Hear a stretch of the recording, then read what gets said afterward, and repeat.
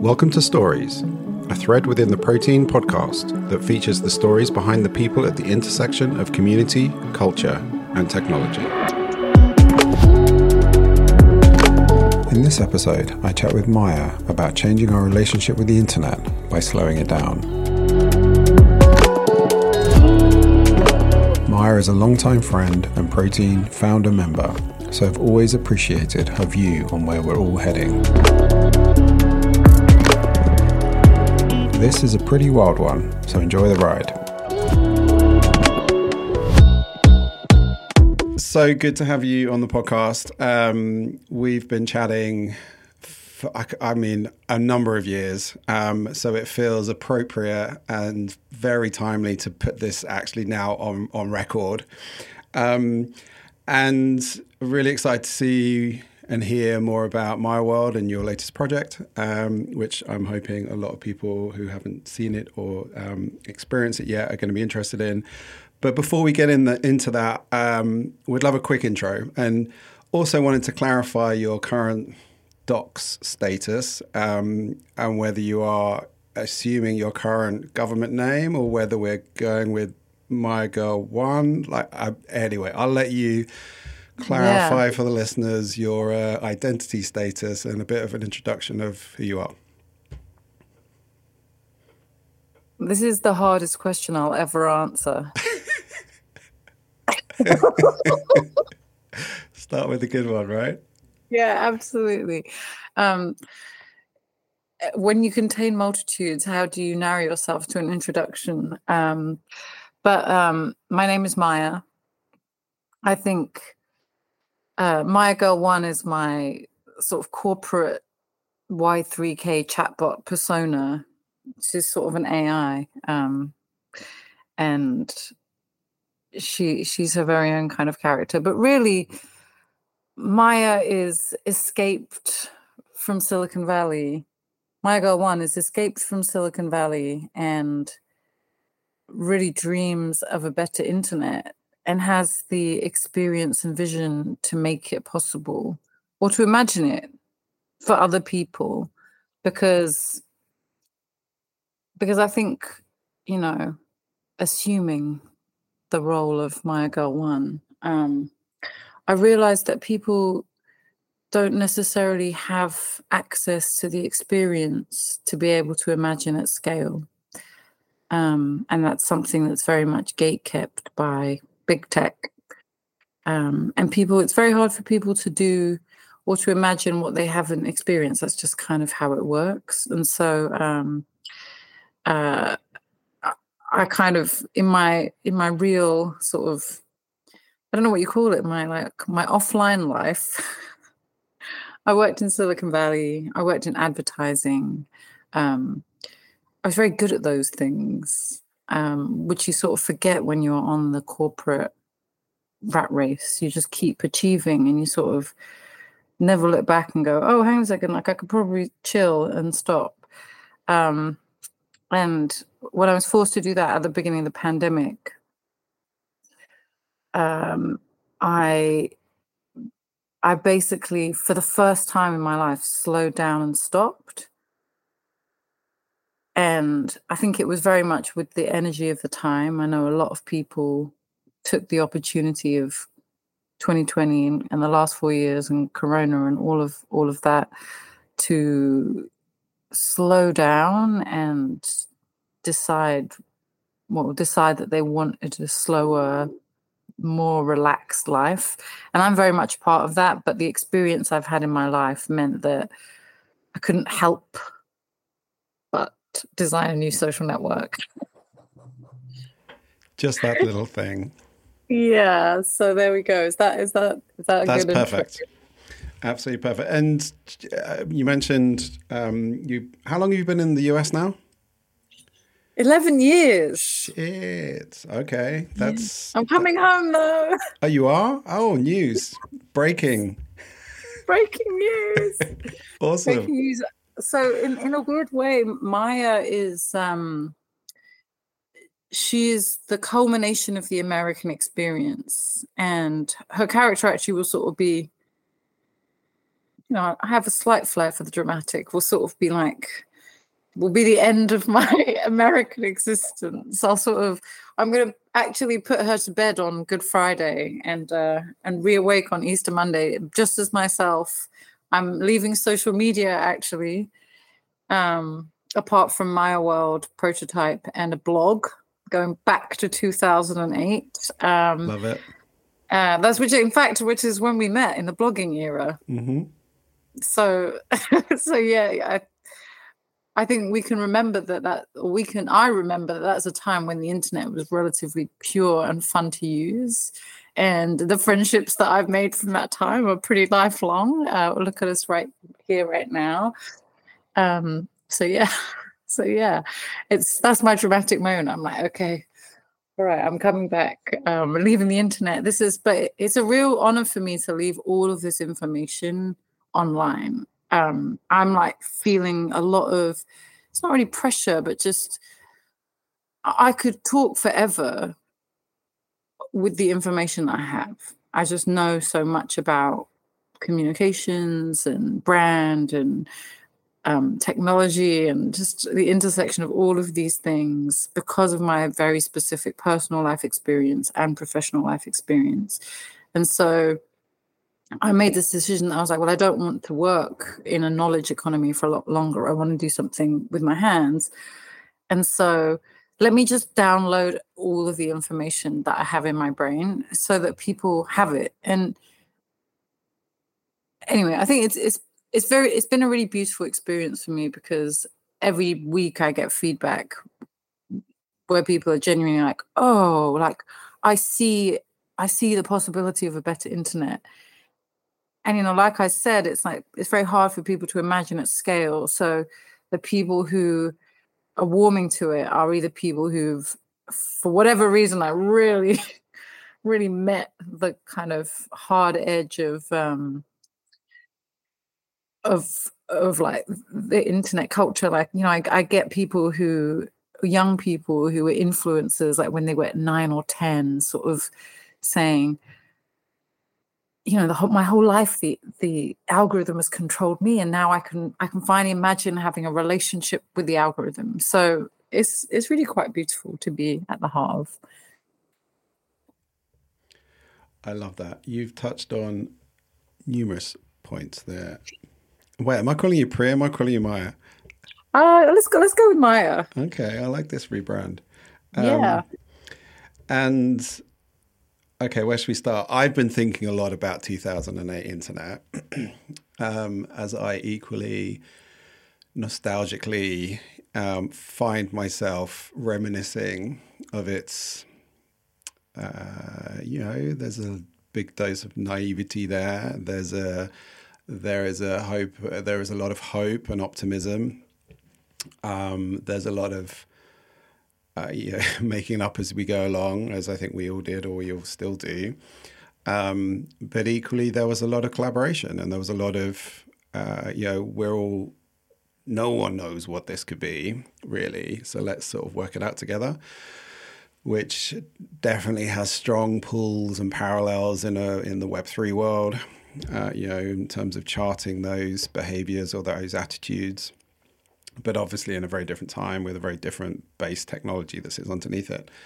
But I'd love to dig a little bit more onto, and maybe to dig, deeper into the really what you're trying to achieve with MAYAgirl in terms of what a slower internet or a better internet actually means to you. I would love just to get your thoughts on that. Yeah. So, I mean, I'll give you, the top line design of MAYAgirl. It's very simple, actually. Obviously, it takes a minute to get to something that simple, but it's mood boards that you make together. So imagine Pinterest or Tumblr, but instead of being individually responsible for a content, like, profile page full of content that feeds a feed, you basically start a board. You start a mood board. So a very possible and probable and likely use case in the design prototype, we see this all the time, is that, I start a mood board, Sunshine Man, I throw something up, I leave it for 8 months or 8 days in the design prototype timeline, and other people fill things in. So when I come back, it's a totally different experience. Now, that from a user behavior perspective is huge, because what it does is it takes pressure off an individual to produce in order to be seen. Because all of the algorithms currently are basically, like they're incentivized to make you produce more content. And I've been producing content for the last year. I'm sort of on every social network apart from Snapchat. And it's kind of interesting because obviously I've done this process many times before with money behind me. So I know the energy of how trends move, and I'm seeing it without money, which means it's like person by person. But because I know the energy, I sort of know where I am in the stage of the journey. And so I'm like not really perturbed at any point. People are like, gotta keep your head up. And I'm like, well, every now and then I do have a moment. I'm like, what am I doing? But I'm also like, I've done this so many times before. I see the trajectory of the journey and that it's doing really well. And I think that's the thing that kind of makes a lot of sense to me about what I'm trying to change. Like what the slower internet means to me is it's a UI, it's a design intention that is not prioritizing your attention. It doesn't ask for your attention all the time. Now, all of the other like nerdy stuff behind that is just me being a real nerd, but that's the core of it. It's basically like, I'm not trying to get your attention. I'm trying to genuinely find a place for you to connect over things that you like in the real world, which is, to me, the best part of the internet from that era, is that it is, even in the structure of it very much replicated the real world. Some of, just like to kind of give you an insight into like one design thing that we would love to do, is I imagine for each of these mood boards, there would be a gate on how many people could look at it at one time.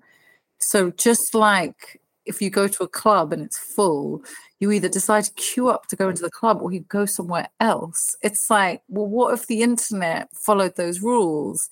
It might actually it would spread the users around, it would spread the information around, you stop centralization.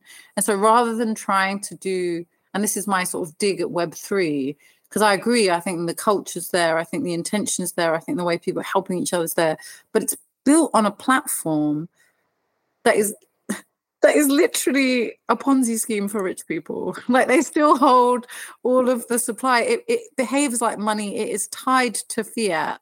So therefore it follows the rules of money, and it has finance people in who are, seeking the same control as they do in the money markets. There's not going to be nirvana there, guys. Like, I hate to break it to you. It's like the system is inherently flawed. And so for me, I was like, well, why use money? Like, there's a whole different kind of crypto idea that I have on it, so I can't even be bothered to go into that. But it's very much just about changing behavior, if that makes sense. No, I love it. And you mentioned the real world, or bringing, reminding ourselves, let's call it that. Love. There is a real world, and it's quite good for you. I feel like it's very on brand, because the kids talk about touching grass, and I'm like, well, this is the way you can do it, guys. I mean, totally. And I think related to that, equally curious. I mean, I'm with you on the social. I killed all my social media 8 years ago. So but freedom. It was like but I'm curious to hear your decision equally as part of your relocation. Is this coincidental? Because I know you're not that religious. On sort of Good Friday sort of moment, is that just a convenient date in your calendar, just to make a resurrection? Okay, so just to get a little spiritual. I mean, you can get a lot spiritual. Like I'm here for that. So this idea came to me in Jamaica I was there in like December 2021, I think. It was literally like a download. It was so like I wrote a notebook with the sketch of the idea in like 3 days. I was there for 4 days. Like it was very magical. And I came home and I was working for a startup at the time, which is very exciting and humanoid. They're doing amazing things. But and I kind of wrote this idea out as a pitch to a VC because I was in that world. I was thinking in that world. And in that deck, I ended this VC sort of pitch deck with, why wouldn't we just do it? You know, LOL, like we should run a campaign suggesting it, because I was actually imagining it for Google. This is how you work when you're used to doing things for existing companies. And I said, why don't we just run it as a joke? And if it hits, then the 1st of April is, so, you know, we'll announce it on the 1st of April, and either it's an April Fool's joke or it's a really great marketing campaign. Like that was the sort of last slide of my pitch deck.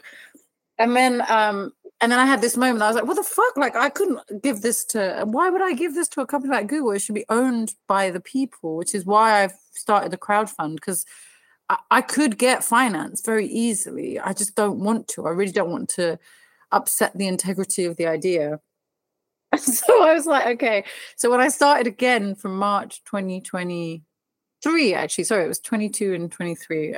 But when I started again, like I made a new deck. I actually just posted it online, and I've been sharing my whole process ever since.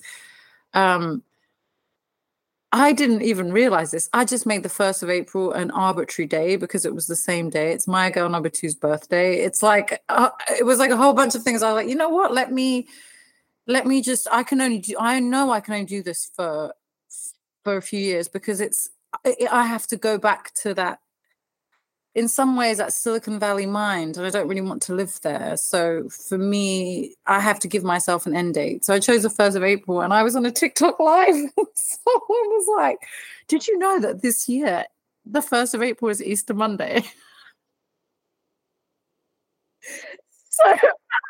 So I was like, well, I guess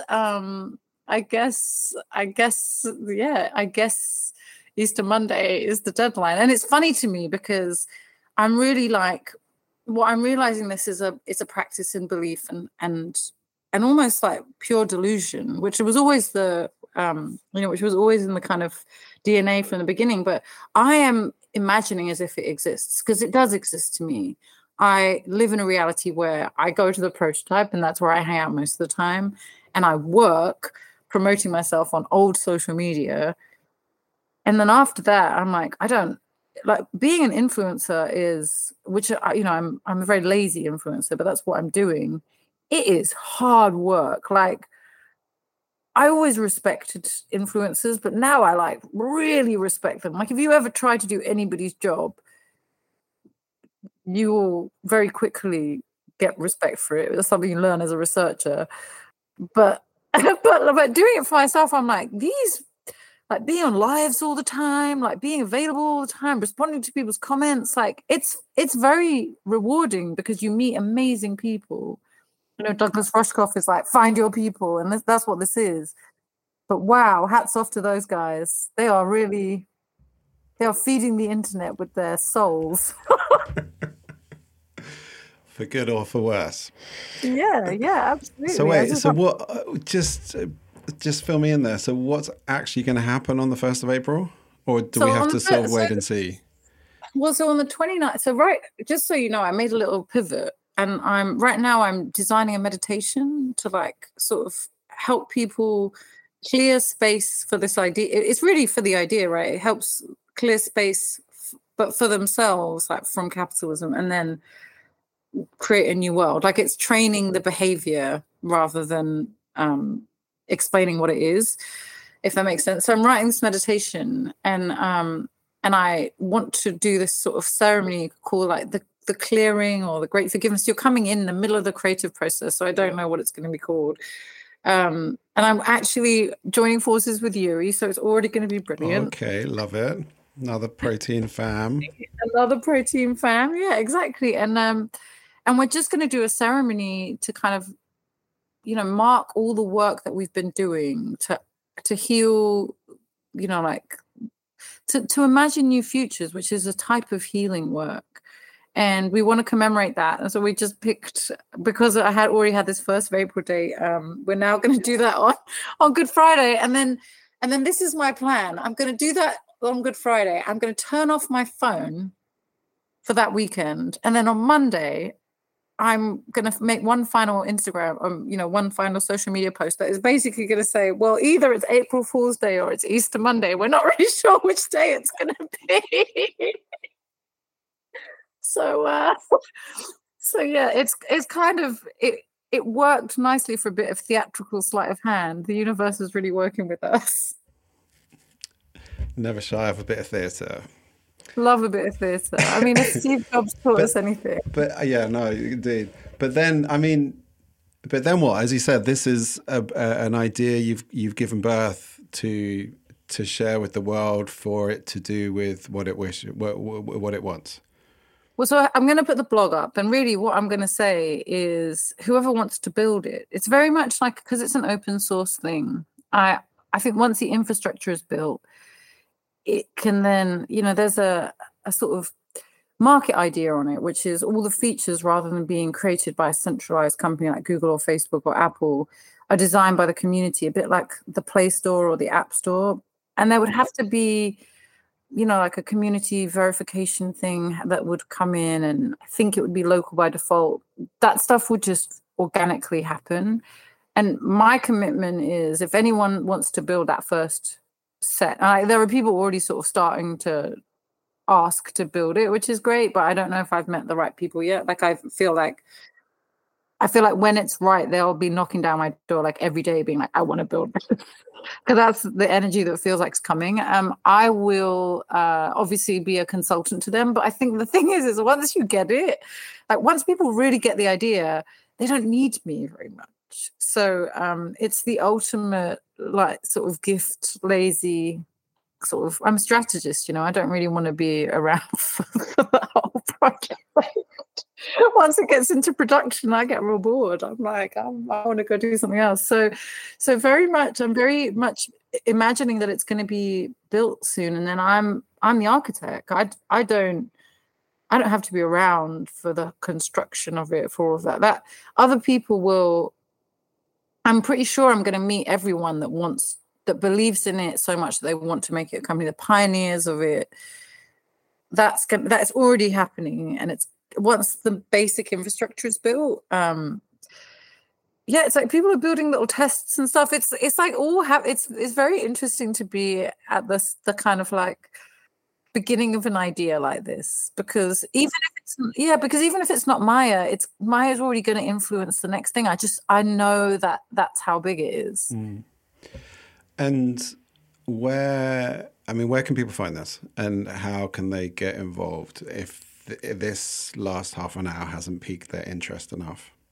Yeah, so you can go to myworld.online and sign up for $10, because my dream is that if I don't find these people who just want to build it for free, because they're driven by the same wild visions that I am, I would like, okay, well, if I have a couple of $100,000, I could pay someone to build the prototype. And so I want it to be crowdfunded. Like I said, I really don't. The minute you get VCs involved, you get their intentions involved. And that is the thing that it just ruins the idea. So I was like, okay, if we can get 30,000 people to give $10, we'll be able to fund it. And it's like kind of random. I think we're about 200, but like, that like 200 to 1,000 is the really hard part. And then 1,000 to 30,000 is a lot easier. So it's been kind of been interesting and happening in that, because it's a totally fresh new idea.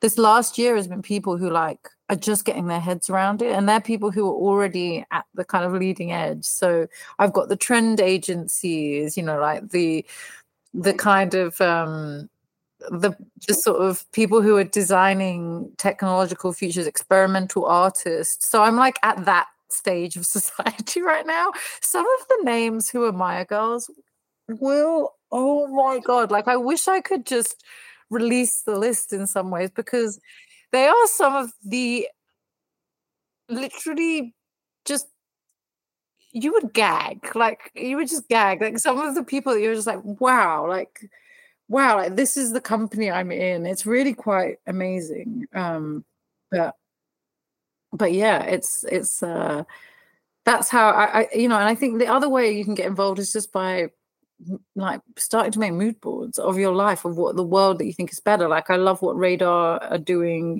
with their mood boards. I think it's like it's all very niche activity right now, but it's also happening everywhere you look. And I think, to me, it's I could just make a mood board about the future I want. Like I could just make it in a TikTok filter, one of those ones where you got cut together like 97 photographs, and I could just start putting this content out of a better world. And really, I should have said these two things the other way around, but like, that's how I'm like, product first. But that's it. It's like, let's all just start getting involved, because at the end of the day, that the concept is we can create the future we want. We just have to sync up. And right now, everyone's dreaming individually, and the dream has to become collective for it to become reality. And so Maya World is one version of that. There's a million other versions, and at some point something's going to come together and like knot it all together, Love it. I am rather embarrassingly 169, which I'm definitely. Is that laggard or no? Because look, literally, we're still experimental avant-garde artists. So okay, the dream is. I would have liked to have been in two digits. But sorry about that. I was away when you. I think it's great, and it's 169. It's kind of an LOL Bill and Ted number. I think, like I said, it's like I imagine it. Whether it's, like I said, whether it's this version of the concept or somebody else's vision, is this the Friendster? Is this the MySpace? Is this the Facebook? I don't know. But I imagine that if Maya World is the system that becomes the future, becomes as influential as Facebook, it's designed to be that, then there's going to be like 4 billion users. So 169 is going to look pretty good. All right. No, thank you. Thank you for that. Let's take a detour. Let's take a turn to off-road, to early Maya, and we'd just love to explore some of the influences of what brought you to this moment. I know a bunch of them because we've known each other for a while, but just would love to hear your I guess sort of relationships with, London specifically, geographically, music, and this is fun. And you mentioned strategists, but I think it was very much, and certainly our various conversations over the years have been through a lens of brand strategy and its role, both positive and negative, in shaping society, culture, behaviors, etc., etc. So I appreciate that's quite a broad. Oh, I love it. But I would love to sort of rewind. Let's go back to 15-year-old Maya and sort of her outlook on the world then, and how that has evolved over the last few years to what it is now. Oh my God. So MAYAgirl 4, who has known me for a real long time, maybe even longer than you, said something really interesting a couple of years ago, which was, she's like, when you were a baby, Maya, you were so full of rage. You really wanted to destroy the system. And it was like in the top of your voice, like every time you spoke, you were like, fuck the system, like, and then somehow I ended up working in Silicon Valley. But it's like, she's like, she was like, now the rage is quiet. It's not like so angry anymore. It's not so like in your throat. And it's not like it's not there. I still think the whole fucking system is awful. But I really, having worked in it, I have a great deal of I always joke and call it sympathy for billionaires, um, which is a sort of unpopular view, but like they do make big decisions for people. The reasons they make those decisions is silly. No one should be making those big decisions. But it is happening. We do have centralized control. And so these people are doing these things. And so I think having done it, having been it, I have a lot of kind of kindness and space for them. I'm not so eat the rich and set fire to them. Even though I think we can make a few sacrifices with the real technocrats. Like I'm definitely down for that French Revolution style, but not beheading. I don't really believe in murder anymore. But it's just like so if you want to go back, it's like I think to sort of answer your question, my world is for me very much like all of the unanswered questions of my career, all of the edge between doing the right thing, because we've been having this conversation about the ethics of branding for 20 years pretty much, and because we're out there, like we're talking to the real people who use the product and are affected by the product. I used to do a lot of technology. I used to do a lot of technology research, and so you travel around the world talking to Apple and Android users, because you're always talking to your competitor as well. Understanding the world through that lens has been wild in terms of understanding just people's relationship to life, because technology has become such a central part of our life. And also it's so recent. Like it's a 10-year phenomenon or something, or 12 or 15-year phenomenon, like, mobile phones, internet is so recent. So I've really studied the whole thing. Like I've seen it from, I've had a phone since I was 13, and it was like one of those Mercury 1-to-1 bricks that took a credit card size SIM card. But so I really lived out quite a big chunk of that experience, and I'm just like, which are the bits I want to keep, which are the bits I can remember, let me put all of that together.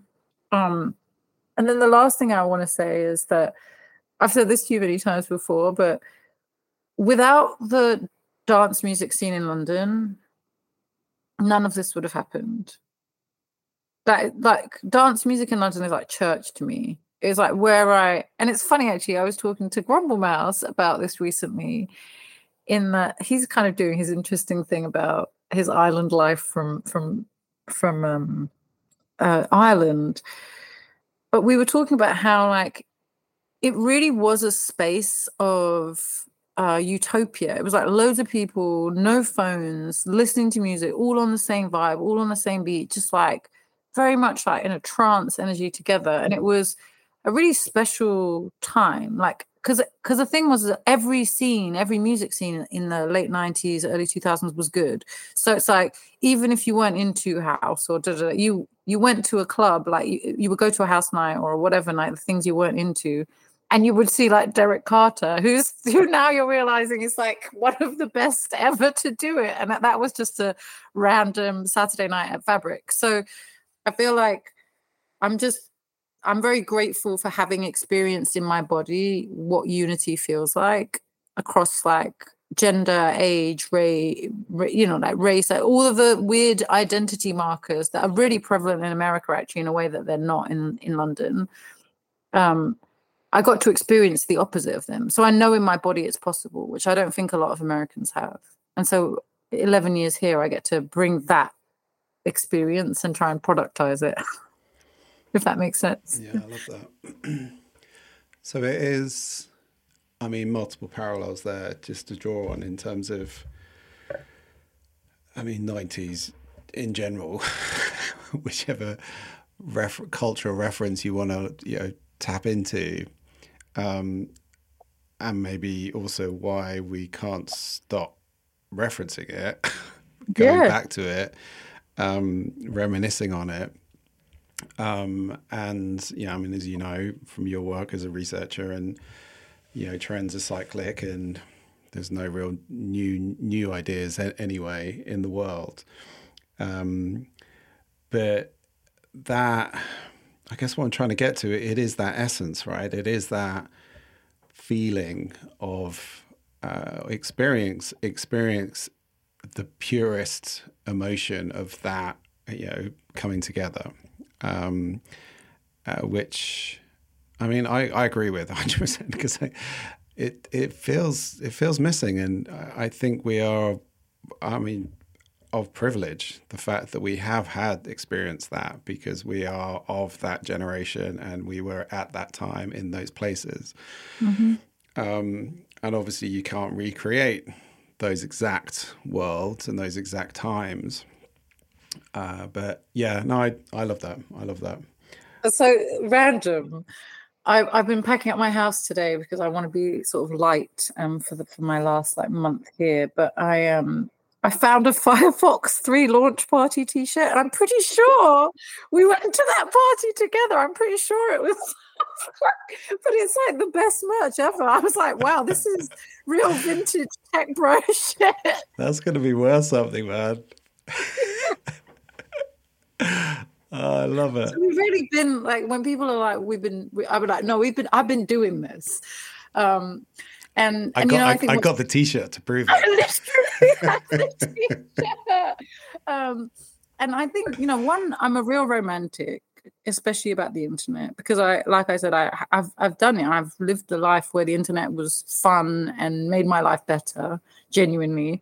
And I think what I make a lot of internet friends who are young, like anywhere aged between sort of like, the early 20s up to like late 20s, and obviously being on the internet, I have to be like, look, I'm 42, mate. I don't know what keck means. You have to explain it to me.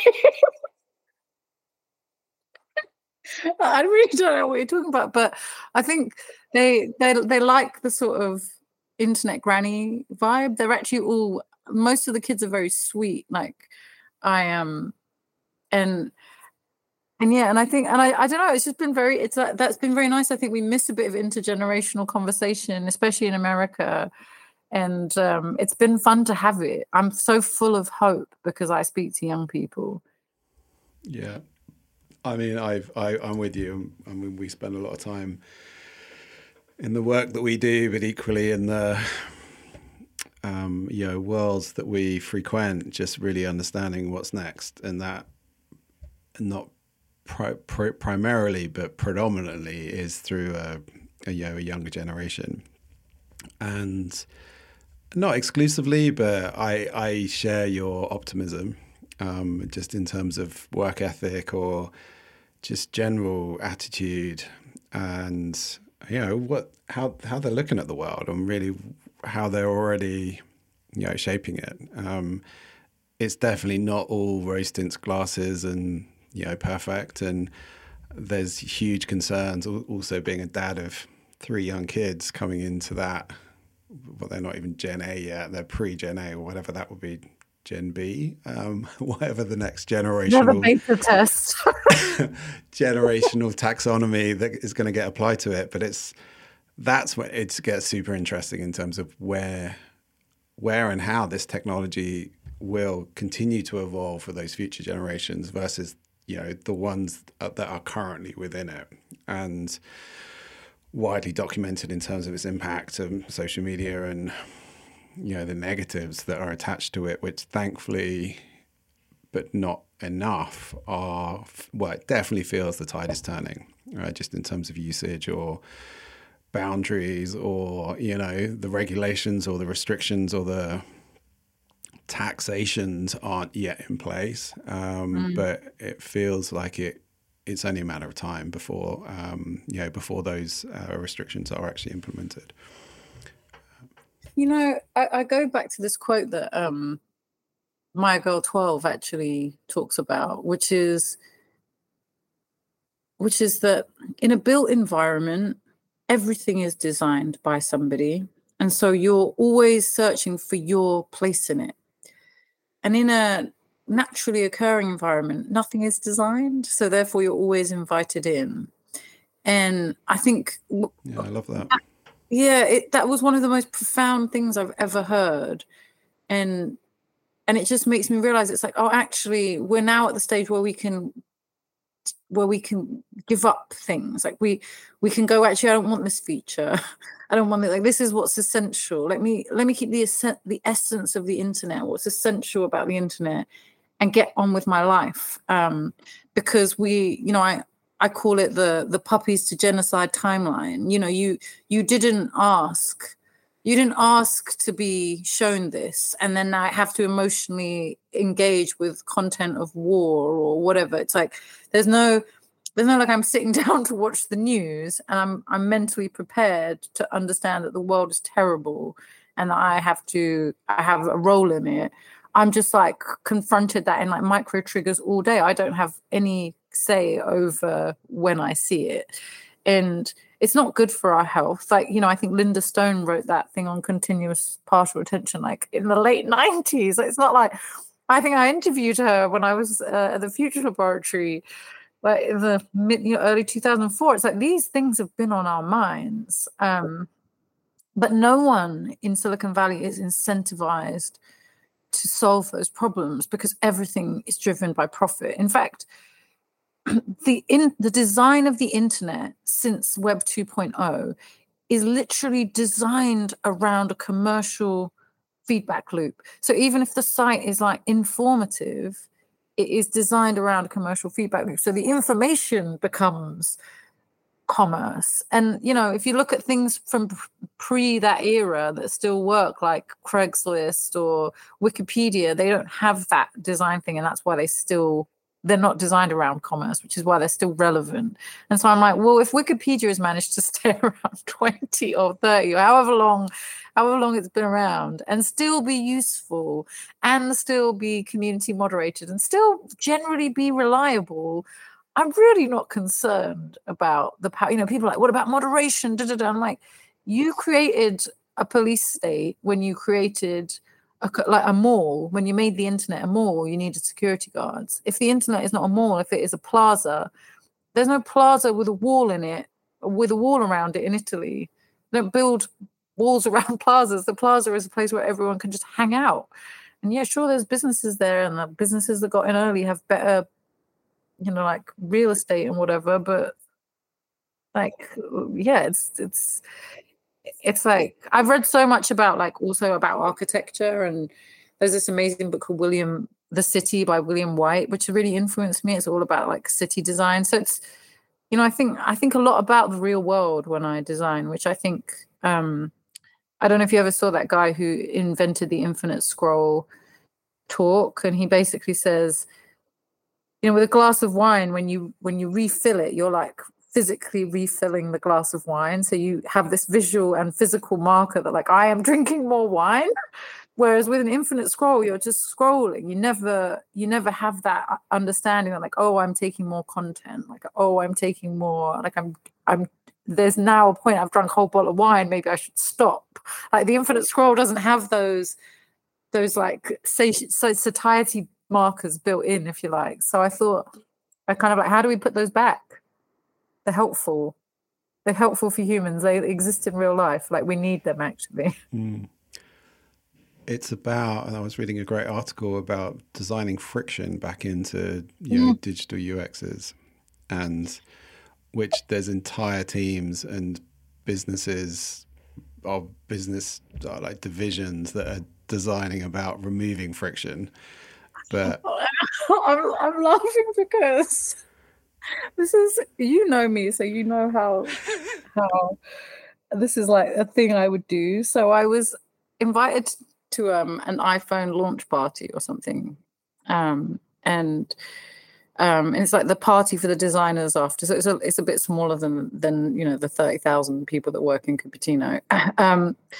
And Johnny Ive was there, and I got a moment to talk to him at the bar or something. And obviously I was a little bit drunk, but literally I had this and it's also, you have to remember that he's celebrating like designing an iPhone, like he's trying to chill, and me being like, this is the time I'm meeting Johnny Ive, like this is my moment to have a conversation with him, get into some like deep conversation with him about the responsibility of designing friction out of things. And he was so nice about it. And he was actually gave me a very thoughtful response. He obviously thinks about it. I was like, what's wrong with me? Like, let him enjoy his launch party. But I was really like, I'm never going to meet this man again.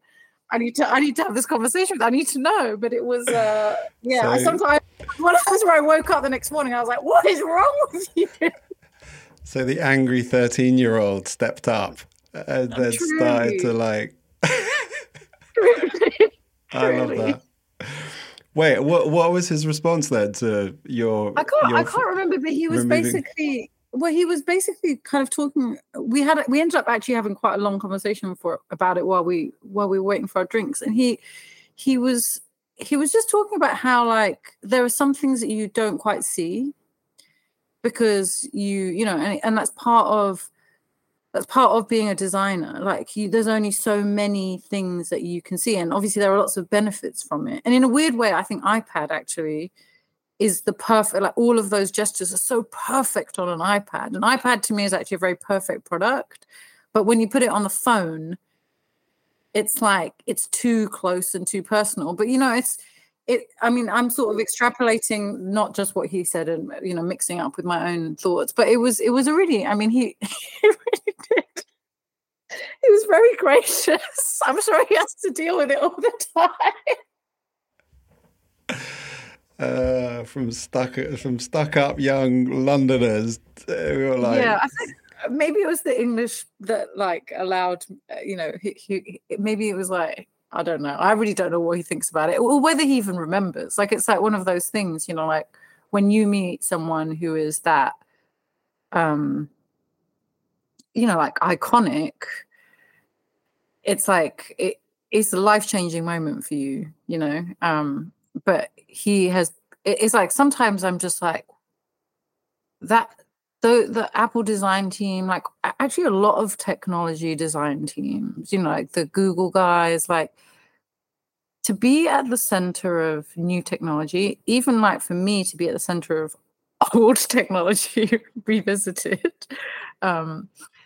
is really quite special, because that moment when it unlocks in somebody's mind the possibility of technology, especially now that people have seen what it can do at scale, it's a really quite amazing thing to see, like one-on-one in a person. It's like a seed splitting. I can't explain it. It's a very profound experience. And so I'm like, well, for someone like him to have done it at that level and like to have literally influenced like hundreds of millions of people's lives, like what a strange, you know, experience. Like we can kind of imagine it for Beyonce or someone like that, but the you know, because she's so public, we like we have a relationship with her influence, but he's not very public and he's had a lot of influence, and so it's kind of just what a wild thing for a person to, you know, I don't think they really knew. They knew when they didn't know. Like, I don't think they really understood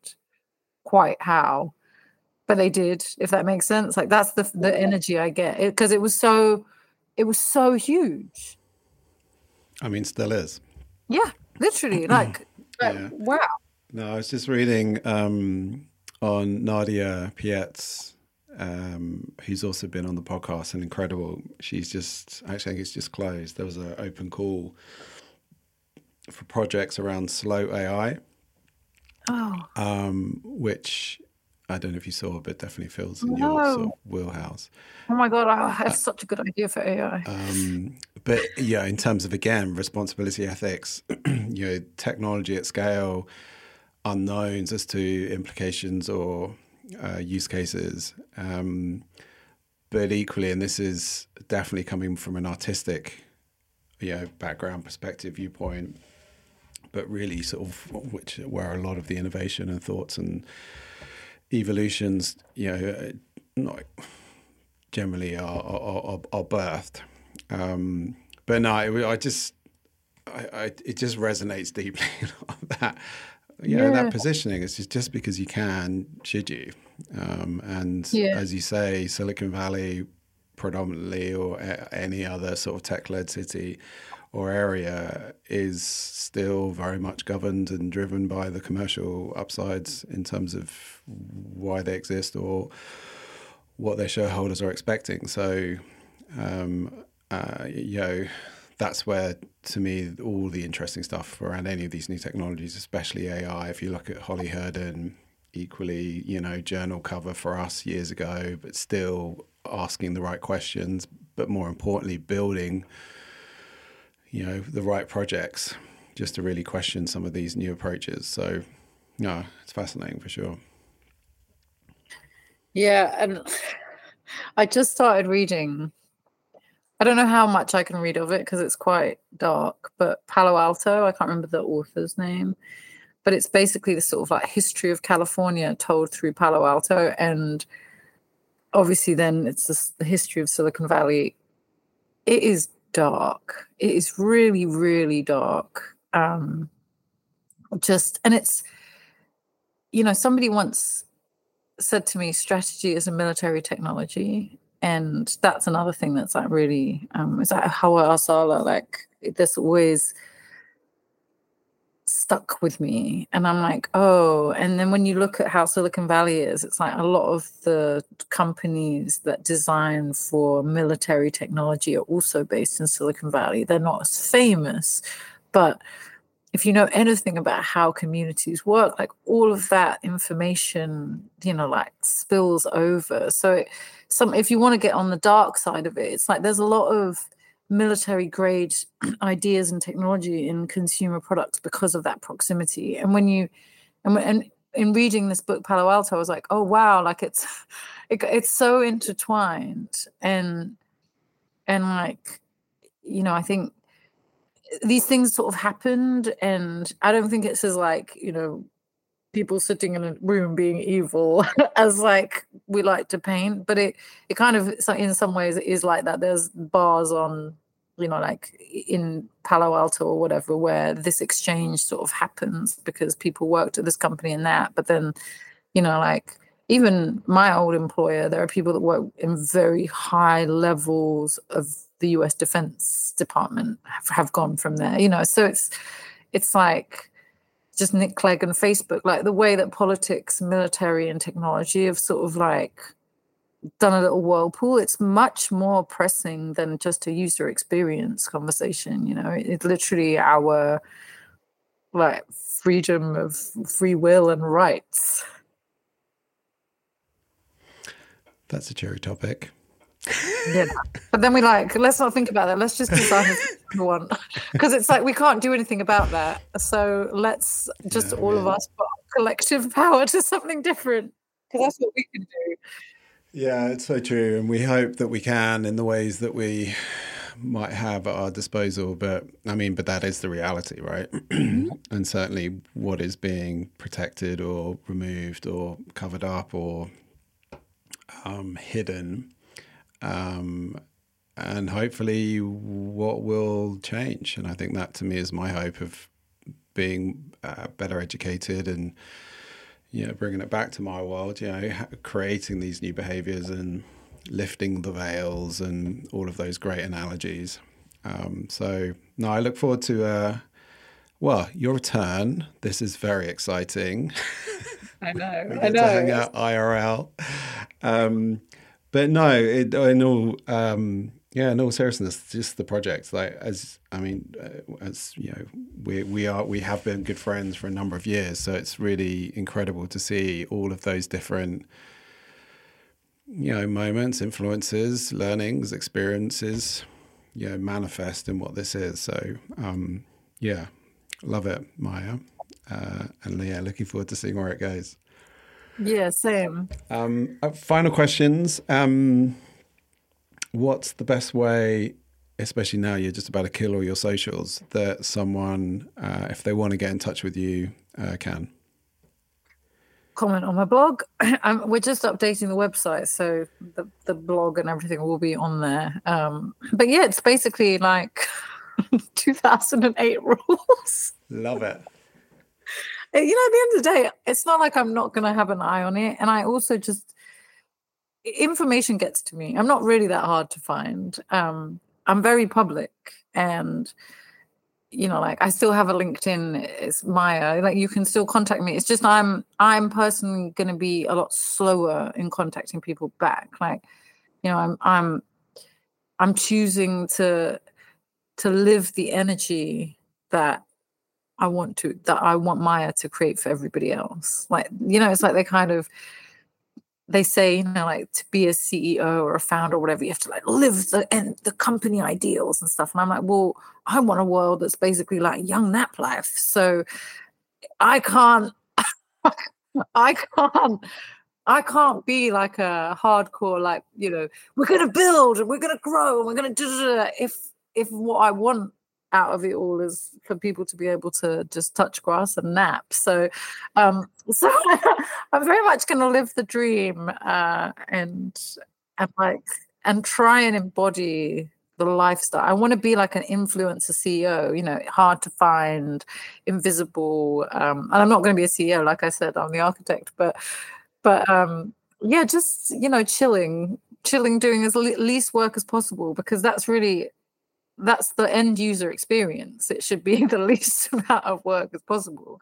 Like, like we even want to have like on the messages, if there's a messaging app in the future, like it's like just having a message stream with a board next to it for all of the media from your group chat is like already revolutionary. Like just that as an app on its own, if somebody built that open source, then it could all link together to become Maya in the future. There's like so many ways it could happen, and I'll figure it out. Like I won't totally leave the internet, but I won't be in any way kind of like posting, because it really is, you're the slave of the algorithm. And like that's how the internet was designed, right? Master and slave. And I don't think they've changed that terminology yet. So it leaks into all kinds of UI. No, it's so good. I love it. Practicing what you preach. Nap master. Well, I've worked so hard. I've put so many hours towards this. It's like, like when you work in Silicon Valley, you're thinking about work literally 100 hours a day. So it's kind of, it's not healthy for the people in the companies that rule our lives to be thinking that much about work. That's the energy that goes into the products, and then that's the energy that we like. Well, why do we feel so productivity driven? Like, well, everyone that's designing your stuff like thinks like that. So yeah, of course you're going to feel like that. Yeah, I love it. Final question: who would you like to hear from on the show? Oh my God! Wow. There's so many people that, and like a lot of them, I wish I had my phone. It doesn't have to be I feel one. like there's all these. Well, yeah, that's what I mean. There's so many. I feel like I bookmark artists all the time. Basically, firstly, anyone called Maya. Okay, good start. Because every single Maya that I have come across, IRL Mayas.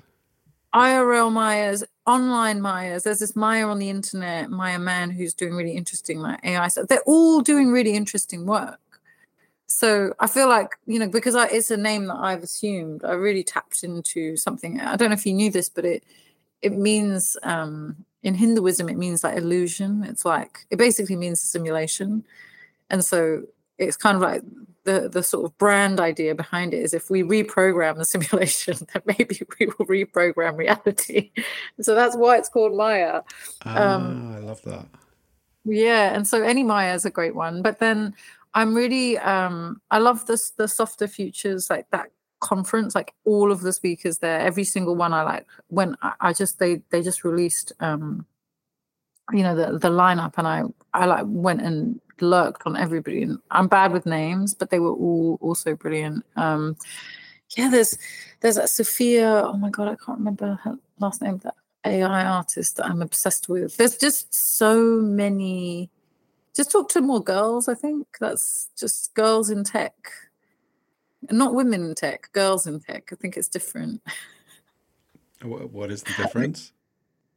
I don't know. I think girl culture, women culture, just even by the name, is like in opposition to men, or not, but centers men, right? Women. It's like, if you want to get into etymology and stuff, it's a useful way to explain things. But to me, like, girl culture is, it's like, it's a bit like the inner child work that you do in therapy. But I think when I reconnect to who I was as a tween, if I can reconnect to her before I really like got into the rage of adolescence, if I can connect into everything I liked as a tween, is still cool.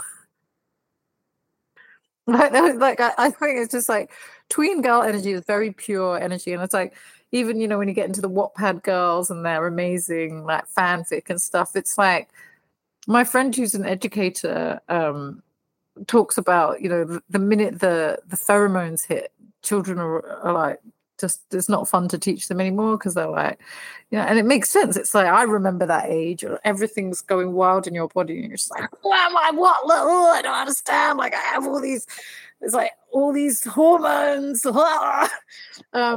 And so it's like the girls, I'm sure, I don't know what the boy experience is for tween boys, because I don't really remember it. I think I was very much, girls are often very much in their own world. Like, just as sort of like final thing, I found my diary from 2001 in packing up my house, and it is full of this. It's like rants about capitalism. It's like rants about, so it's like, I've always been thinking about this.